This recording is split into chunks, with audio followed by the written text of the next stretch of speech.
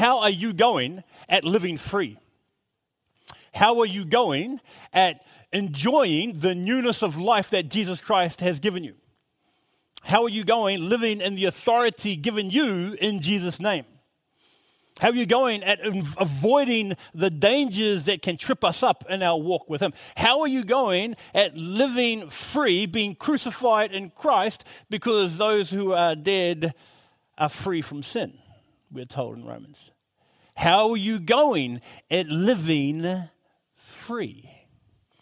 Because today we're going to keep looking at the theological realities that are revealed to us in the book of Galatians. And that's the whole theme Paul is trying to get across, about living free, living in victory, living in abundance, not because we ourselves are anything special, but because the God in whom we serve has made us free. The God in whom we follow and have trusted has delivered us from this present evil age, who has enabled us by His Spirit to live free. So if you've got your Bibles, turn to Galatians chapter 4.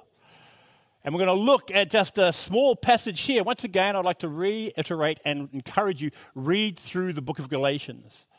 Read through the book of Galatians with the mindset of Paul's love for this church to experience the fullness that Jesus Christ offers. The fullness that a lot of us desire but fail to experience because we are burdened down with so many other things. So I'm going to open in a word of prayer and then we'll do our Bible. Actually, no, we'll do our Bible reading first. If you look, we're going to start at verse 6 of Galatians chapter 4 and we'll read through to verse 9. Follow along with me. Because you are His sons, God sent the Spirit of His Son into our hearts. The Spirit who calls out, Abba, Father. So you are no longer a slave, but God's child. And since you are His child, God has made you also an heir. Formerly, when you did not know God, you were slaves to those who by nature are not God's. But now that you know God, or rather are known by God, how is it that you are turning back to those weak and miserable forces? Do you wish to be enslaved by them all over again? Bow your heads and let's pray.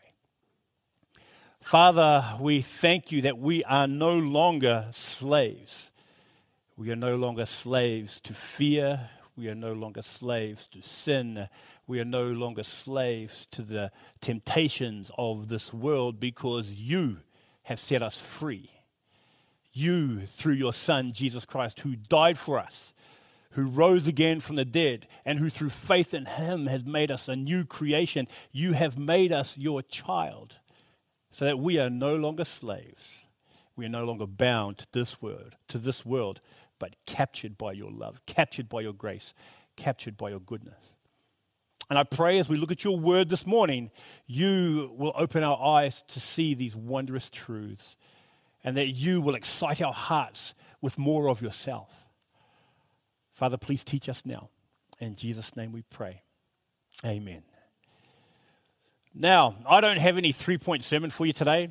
We're just going to look at this passage of Scripture a little bit of a time and look at some other references within that passage of Galatians chapter 4. Because what I like are these 5 words, and it begins in verse 6. It says this, because you are His sons and daughters, because you are His sons, because you are His children. One of my reoccurring lines when looking at the Scriptures has often been, because of who you are. When you look at the way the Scriptures are broken down, because of who you are, then ABC takes place. Then this should happen. The one title here speaks to one of the greatest positions given to us as people and meets one of the greatest needs that all humanity longs for, that of belonging, that of love, that of belonging to a family and being loved within that family, that of belonging to a kingdom and being loved in that kingdom. This is what comes with that one word, sons, or child, or daughter. the fact that we are now the sons and daughters of God. We are made sons and daughters through Him who loved us. The fact that the Creator of the universe has made us His children is not something to be taken lightly. It's not something to be overlooked. It is not something to be dismissed, because God in His sovereignty, God in His goodness, has taken us from a state of immaturity, has taken us from a state of bondage, of being underage and of being enslaved, as it talks about in verse 1, and put us in this position of being His child, of being a son and a daughter. In verses 1 to 3, if you've got your Bibles open, look at just verses 1 to 3 of chapter 4. It says this: What I am saying is that as long as an heir is underage, he is no different from a slave, although he owns the whole estate. The heir is subject to guardians and trustees until the time set by his father. So also, when we were underage, we were in slavery under the elemental spiritual forces of this world.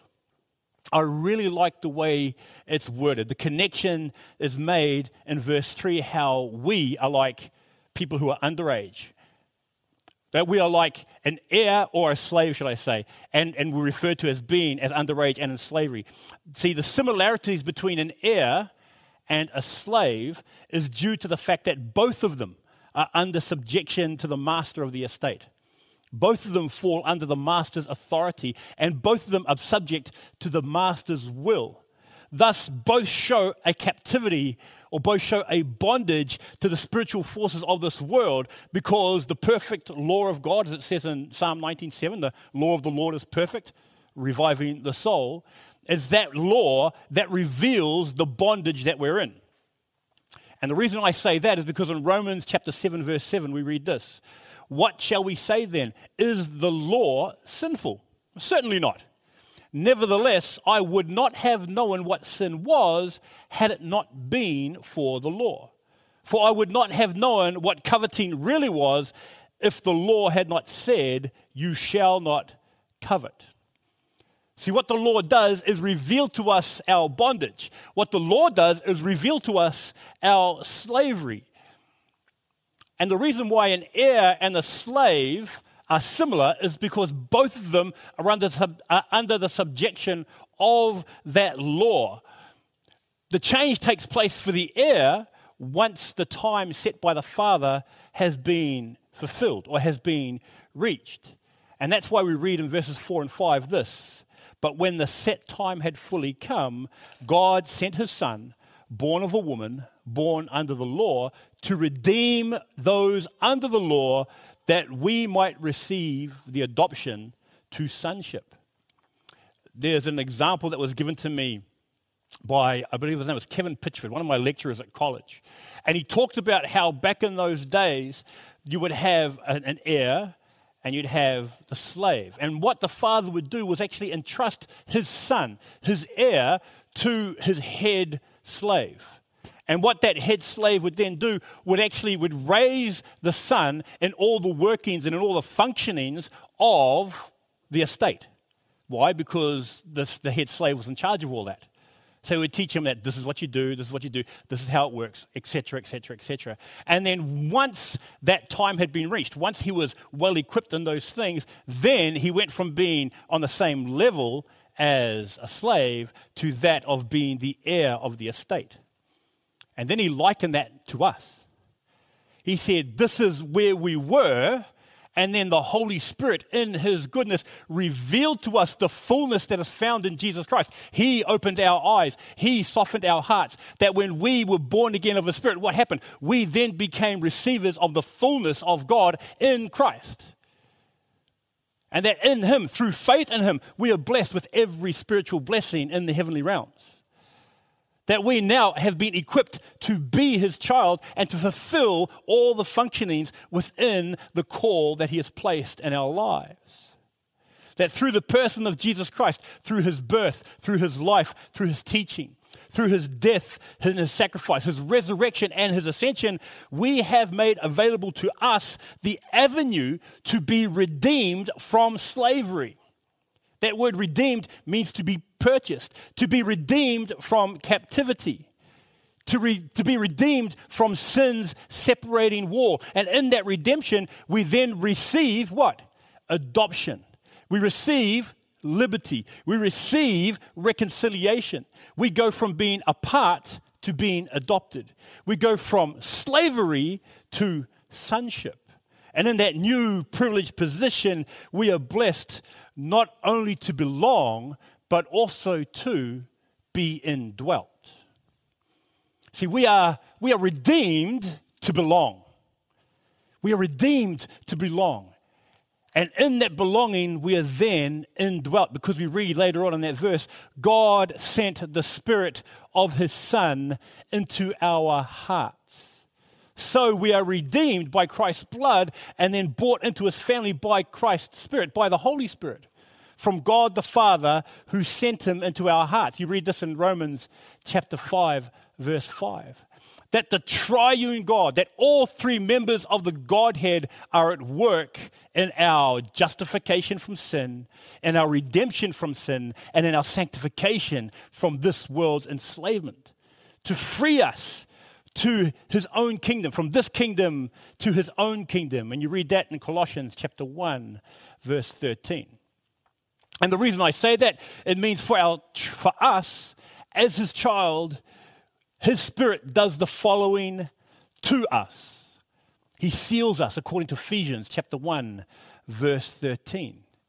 The Spirit is in us, which means He changes us, in Titus chapter 3, verses 4 to 6. The Spirit who is with us and teaches us in John chapter 2, verses 20 and 27. I'll read that one to you. Actually, it says, "But you have an anointing from the Holy One, and all of you know the truth." Verse 27, "As for you, the anointing you received from Him remains in you, and you do not need anyone to teach you. But as His anointing teaches you about all things, and as that anointing is real, not counterfeit, just as it has taught you, remain in Him." So not only does He seal us or change us and teach us, the Holy Spirit that works through us as well. He enables us in Matthew chapter 10, verses 19 to 20. "But when they arrest you, do not worry about what they say or how to say it. At that time you will be given what to say. For it will not be you speaking, but the Spirit of your Father speaking through you." These are four of numerous things that the Holy Spirit does within us and how He works through us. But it is all done so for the purpose of us being able to live free for Him. This is done for us not so we can live how we want and however we want. It is done so that we might live for Jesus, to live as His child. All this involvement is not because we have anything of value to offer. All this involvement is not because I'm special in any way. It is done so because God is special. It is because God is good. It is because God is merciful. And it's because God has allowed me and you to be a part of that. He has enabled us because He wants us to experience the fullness of Him. That's why. Not so I can sit round and do nothing. His Spirit that not only makes me His child, also makes me His witness. When you look at Acts chapter 1, verse 8, which many of you would know, but it says, "But you will receive power when the Holy Spirit comes on you, and you will be my witnesses in Jerusalem and in all Judea and Samaria and to the ends of the earth." All of this involvement, all of this equipping, all of this working to us, in us, with us, and through us is done so that I could be His witness. The Spirit of power comes upon me to be a witness, not to be comfortable, to be a witness, not so I can kick back and relax, to be a witness so I can live free. That's why the Spirit of God comes on. And not only that, not only to be a witness, and reveals to us not only to whom we belong, but we also read about the privilege that we have been given as his witness, as having the Spirit. Because we read further on, the Spirit who calls out, Abba, Father. The Spirit to be able to address him personally. The Spirit that enables him to address me personally. Do you realize the extent of that privilege? Do you realize the extent of how precious that is? That you and I and Jesus Christ can call God Father. And that he says to you, Son. That he says to you, Daughter. Do you realize how special that is? Do you realize how valuable that is? Do you realize what that means to belong to somebody so great? That's amazing. There is no, my eldest boy, my son Nathaniel, he's a good kid. And all through his life, from when he was young to he's 26 now, but we still call him the same thing. Our term of endearment, our term of love for him. You know what we call him? You know what his nickname is? Son. That's it. Hey, son. I have one more little nickname that I have for him, which is just boy. Really creative, eh? Really creative. So on my phone, when he rings, it's just boy Helg. It's like, okay. But that's a term of endearment. I don't call anybody else boy. If I call anyone else boy, if I call Adam boy, that's not a term of endearment. That's an insult. What are you doing, boy? That's different. And there's no way I'm going to call Adam son unless it's insult. What you doing, son? Come on now, son. See, that's an insult. No. That's an insult. I don't use it in that term. We have been given. We have this term of endearment, this privileged title entrusted to us by the Spirit of God, where God calls me son. Where God calls you daughter. Where God says to you, child, my child. This is what has been entrusted to us. And because now that fullness of time had come to us in Jesus Christ, you read in verse 7 this, that we are no longer a slave, but God's child. We are no longer a slave. That's why we sang this morning. We are no longer a slave to fear. We are no longer a slave to this world. We are no longer a slave to all those things that weigh us down. We're no longer a slave to our mortgage. We're no longer a slave to our careers. We're no longer a slave to our goals of this world, but God's child. Why is that so special? Because since you are his child, God has also made you an heir. Did you know that right now in Jesus Christ, you have been made royalty? You are a son and daughter of the King. You are now a prince and a princess because you are connected to the creator of the universe as your father. That is something to boast about. You will read this in a couple of chapters. That is something to boast about. Not to boast in this world, but to boast in Christ and him crucified. You see, his Spirit indwells me so I can be his witness. He seals me by his Spirit because I am his child. I am changed by his Spirit from the inside out for his pleasure. I am his handiwork, and I move in his purposes and empowered by his Spirit to do his work. None of it is so I can sit back and glory in how great I am, because I'm not. I am not. I am a wretched man that I am. Oh, woe is me, for I am undone.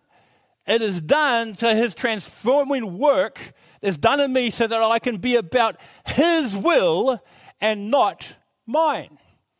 And what's insane is that us being about his purposes and his will is that he has given us everything to be able to complete that, everything to be able to do that, everything to be able to fulfill that. He's given us his equipping. You see, the previous truths laid out by Paul for us, the church, is contrasted to where we are now with what we were. If you read in verse 8, you see, according to verse 8, we read of our state before we knew God. In verse 8, it says, "Formerly you did not know God, you were slaves to those who by nature are not God's." And you see this around all the time, don't you? You see people worshiping celebrities. You see people worshiping sports stars. You see people worshiping the dollar. You see people worshiping their careers. You see people worshiping their spouses. You see people worshiping their kids. You see people worshiping political figures. These are all not gods. See, you know what you were like before you came to Jesus. I know what I was like before I came to Jesus. Even if you're from a Christian home or religious home, you know your sinfulness. You know the things that you prioritized. You know the things that you were selfish about. If I was to be honest, I know of my own arrogance growing up as a kid. Everybody said to me, "Joe, you're a nice guy." Yeah, I am. "Joe, he's really generous. He's really helpful." Yeah, I am. And I look back and look, was I a bad kid? No, I thought I was a good kid. I still think I was a good kid. But I also know my own selfishness. I also know how many things I did either to look good in front of my parents, look good in front of my siblings, look good in front of girls, look good in front of teachers, look good in front of other sports people. When I played sport, I realized how much stuff I'd done for me and how my whole life revolved around me. Not knowing that I was enslaved to those things. I was enslaved to those things, and I needed God in His grace.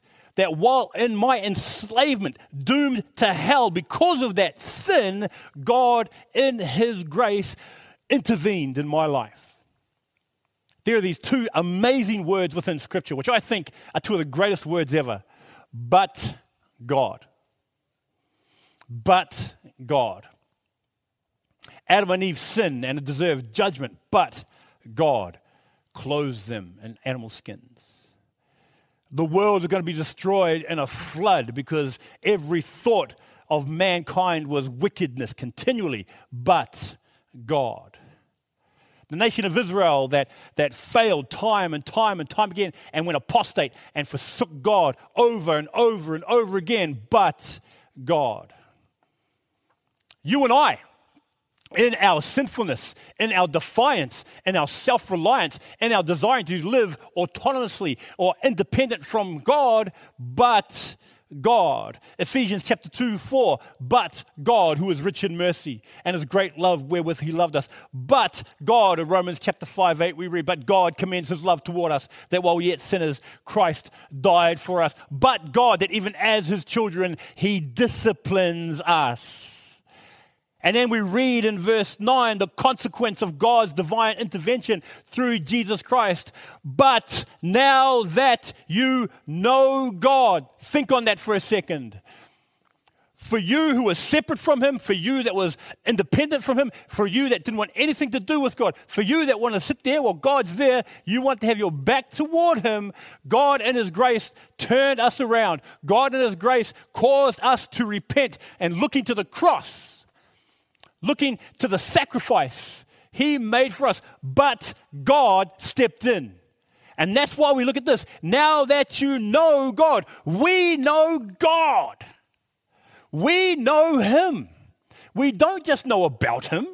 We know Him relationally. Everything Paul's talking about in Galatians is for the church, is for us to know Him relationally. Not to know Him religiously, not to know Him through activity, to know Him as a person, to know Him as Father to whom we call. Psalm 89:26 says this, He will call out to me, you are my Father, my God, the rock of my salvation, the rock, my Savior. We know Him as Lord to whom we are subject. In Psalm 33, we read, let all the earth fear the Lord. Let all the people of the world revere Him. We know Him as Creator to whom all things belong. Colossians chapter 1, verse 16. For in Him all things were created, things in heaven and things on earth, visible and invisible, whether thrones or powers or rulers or authorities. All things have been created through Him and for Him. We know him as love, as shown by his very nature, like I shared before. But God demonstrates his own love for us in this: while we're yet sinners, Christ died for us. We know him as judge, who does so in righteousness and fairness. Psalm 75:7. It is God who judges. He brings one down. He exalts another. We know God as holy, holy, pure, and absent of ulterior motives. Isaiah 6:3. They're calling to one another, holy, holy, holy is the Lord God Almighty. The whole earth is full of his glory. If you have a listen on the church devotion wall, I posted That's My King by S.M. Lockridge, Shadrach, Meshach, Lockridge. Have a listen to it, because he gives a wonderful description of this particular verse when he says, when the angels want to cry to describe the greatness of God, one angel cried out and said, holy. Then another angel tried to think up something better and said, what can I say that's greater than that? And he said, I can't think of anything better than holy. And then the third one says, well, I can add to that. I can add holy. He says that's all they could come up with, because it just exemplified the sheer greatness, that every aspect of his nature, every aspect of his character is wholly pure, that is wholly love, that is wholly good, that is wholly merciful. Even his judgment is holy. That's how we know him. That's how we know him. And that we know him as sovereign, who holds our very lives in his hand. Psalm 141 verse 8. But my eyes are fixed on you, sovereign Lord. In you I take refuge. Do not give me over to death. We know him. Wait a minute. We know him. Do you? I guess that's a question that has to be sort of attached to this. Do you know Jesus? Do you know God?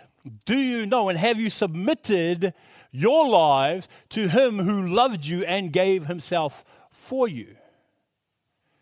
Because we can play church. We can say we know God, but that knowledge is to be reflected in how we live, in whom we trust, and what we prioritize. We know him. Yes, we know the God of creation, for he revealed himself to us by his Spirit in the person of Jesus Christ. But knowing him pales in comparison to this beautiful act of being known by him. That's something different. It is great that we know God, and we know God in all of this magnificence, but to be known by him. For those of you who know, I work at a high school, and one of the students, he went to the US. I've used this illustration before for you guys at home. You probably all remember this. But there's one young fellow, great basketball player. He got a scholarship to play basketball over in the US. And he got a scholarship at a university in San Francisco. He was working at the Golden State Warriors Oracle Arena, I think it is. He was working there as well, getting free tickets, all that stuff. He was aiming to go all the way. And I says to him, bro, if you make it in the NBA, can I say that I know you? And he goes, yeah, man. Yeah. And he goes, actually, nah, tell you what, man. Can you say you know me? Because that's a big difference, isn't it? It's a big difference. I can walk around and say, yeah, I knew this guy when he was in high school, you know. But while he's on TV being interviewed and he says, oh, yeah, I just want to say, hey, Joe, how you going? You know, it'd be good. Can you imagine the difference? Hey, man, he mentioned your name. Can you imagine the difference? Can you imagine? That's the difference. It's great to say you know somebody, but to be known by somebody, especially somebody of importance, that's something different. It's like when I went to Carissa's work. People wondering why I was there, but I was known by Carissa. And because I was known by Carissa, they accepted me. I think it was one of her bosses that was there. She introduced me to them. But because I was with Carissa, he was like, how you going? I'm very well, thank you, sir. I'm supposed to be here. You see the difference? But do you see the difference? It's like when you look at the Apostle John. The Apostle John, how did he refer to himself in his gospel? He said, the one whom Jesus loves. Correct? Correct? I apologize. I'm just getting excited. But I heard a preacher say this. He says, well, okay, would you much rather entitle yourself, I'm the one whom Jesus loves, or the one that Jesus loved? The one who Jesus loved is far more humbling. the one whom Jesus loved. This is our position. This is what we have. We are known by God, like Moses, who is known by God. He knows each one of us by name. Look at like Moses, Exodus 33:17. He knows him by name. Like Jeremiah, he was formed before he was formed in the womb in Jeremiah 1:5. He was known and set apart.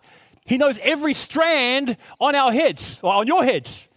He knows every strand of hair on your head.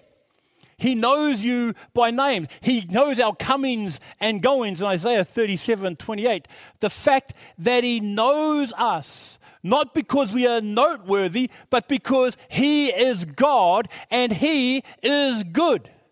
We are known by him because of Jesus as his child. We are known by him because of Jesus as his bondservant. We are known by him because of Jesus as a bearer and proclaimer of his message. We are known by him because of Jesus as a part of his family, as a part of his body, as a part of his church. To know and be known by him is to know life and to know love. It is to know freedom. It is to know goodness. It is to know kindness. It is to know righteousness. It is to know judgment. It is to know purpose. It is to know true direction. To know Jesus Christ and to be known by him. That is the greatest of privileges of all existence. That God knows you by name. That God hears when you're hurt. That God understands when you're burdened. That God would send His Spirit to you to comfort you in those times of deep hurt and of deep pain. But also to be alongside you and experience the greatness of victory and triumphs by Jesus' name. And if this then is what we know, Paul gives this huge exhortation at the end of verse 9. How is it then that you are turning back to those weak and miserable forces? Do you wish to be enslaved by them all over again? It's like, how can I put it this way? I've been married 27 years, and I'm so thankful that I'm married. Do I want to be single again? No. No. You single people, I'm so sorry for you. I'm sorry, that's okay. There's nothing wrong with being single, okay? Let me just, I was sharing this with a brother just recently. Sometimes we at the church, we think that the ultimate goal of singlehood is to get married. And then the ultimate goal of being married is to have kids. And then the ultimate to have kids is to have grandkids. And we sometimes do this. You be content in your season of life. God has you single, praise God, God has you single. Then you can best devote your time to Him. God has you as a married couple, then praise God, you're a married couple. You can best devote your time as a married couple to Him. You're blessed with children, then praise God, you're blessed with children because you can invest into their lives for the kingdom of God. You want to be grandparents? Well, praise God that you got grandkids that you can invest into and show the love of God to the grandkids. So yeah, I'm not making fun of single people, even though that's what it sounded like, and it actually was. But I apologize. I apologize for that. But you understand what I mean? Okay. But here's the thing. Why on earth would we go back to the very things we had so much difficulty with? Why would we go back to the very things that weighed us down? Why would we go back to the very things that made us worthless? Why would we go back to the world that says you have to be this, and be this, when you're fulfilled in who you are in Jesus Christ? Why would you go back to that? Why, when you have tasted and seen that the Lord is good, do you want to return to those miserable things that have no life in them? To those miserable things that leave you empty? To those miserable things that give you no purpose? Why do we want to be enslaved over them all again? It's like Daniel. We need to be like Daniel, who refused to have the king's delicacies because he found a feast awaiting him at the Lord's table. That's what he found. He saw being in prayer with God as feeding his very spirit and his very soul, rather than eat at the king's table. It was harmful for him back then. And so why then do we try to find the king's delicacies and try and find our fulfillment in the king's delicacies, in the things of this world? Because what will happen is this, that when we start feasting on the things of the world, it will never be enough. It will never be. It's like drinking seawater. You'll just find thirst after thirst after thirst. That's everything that the world has to offer. It's an ocean of seawater that is limited and will make you thirsty for more. When instead, in the person of Jesus Christ, we find not only satisfaction, but far beyond anything we could ask or imagine. That's what we find in Jesus Christ. To find satisfaction in Him, not satisfaction in that which does not satisfy, not calmness in the realm of chaos, not lasting purpose in that which is only temporary, but rather in Him who is eternal, in Him who is our God. Why would we want to go back there? Why would you want to go back to bondage when the joy and freedom has been? When the joy of freedom has been tasted, do you want to forsake such freedom for something that will leave you empty? Like the recognition of man, or a pay rise, or a status symbol, a promotion even, or maybe just human adoration. Why would you want that when we have been set free from such things by Jesus Christ, who has given us this privilege of being called His child, the privilege of being indwelt by His Spirit, the privilege of being set free from slavery, of being known by God, of being redeemed, of being sealed, of being changed, of being taught, of being enabled, of being God's child. To have our contentment met in that. To long for contentment, something more than that. To long for contentment that's more than what God has given us in Christ may mean that we don't really understand who God is, what Jesus has done, and how the Spirit has moved in us. If we try to find contentment in in things other than that, then maybe we didn't really understand the gospel in the first place. For all aspects of our life have been met more than enough by the grace of Jesus Christ. So with that, brothers and sisters, I'm going to close in prayer, and then we're going to close with a song to remind us that we are no longer slaves to what was, but rather we are children of God, set free to live for Him. Join me in prayer. Heavenly Father, we are humbled, so humbled by the privileged position that you have given us in Jesus Christ. We thank you that in Christ we not only know you, but are known by you. We thank you so much that in Jesus Christ you have made us a part of your family, that you have made us new creations, that you have washed our sin away through the blood of Christ and made us new. I pray that you will help us as your children to truly value this privileged position that has been given to us. That we would cherish it, that we would protect it, that we would value it, because we are in this world, but we are no longer of this world, because you have sealed us. So, Father, we are excited at the work that you are continuing to do in GCC, and pray that you will continue this work you started and bring it to fruition, where it will be glorifying to your name in every aspect, not only corporately as a church, but also for each one of us as individuals. Please help us, Lord. In Jesus' name we pray. And all God's people said, amen. Thank you very much, brothers and sisters.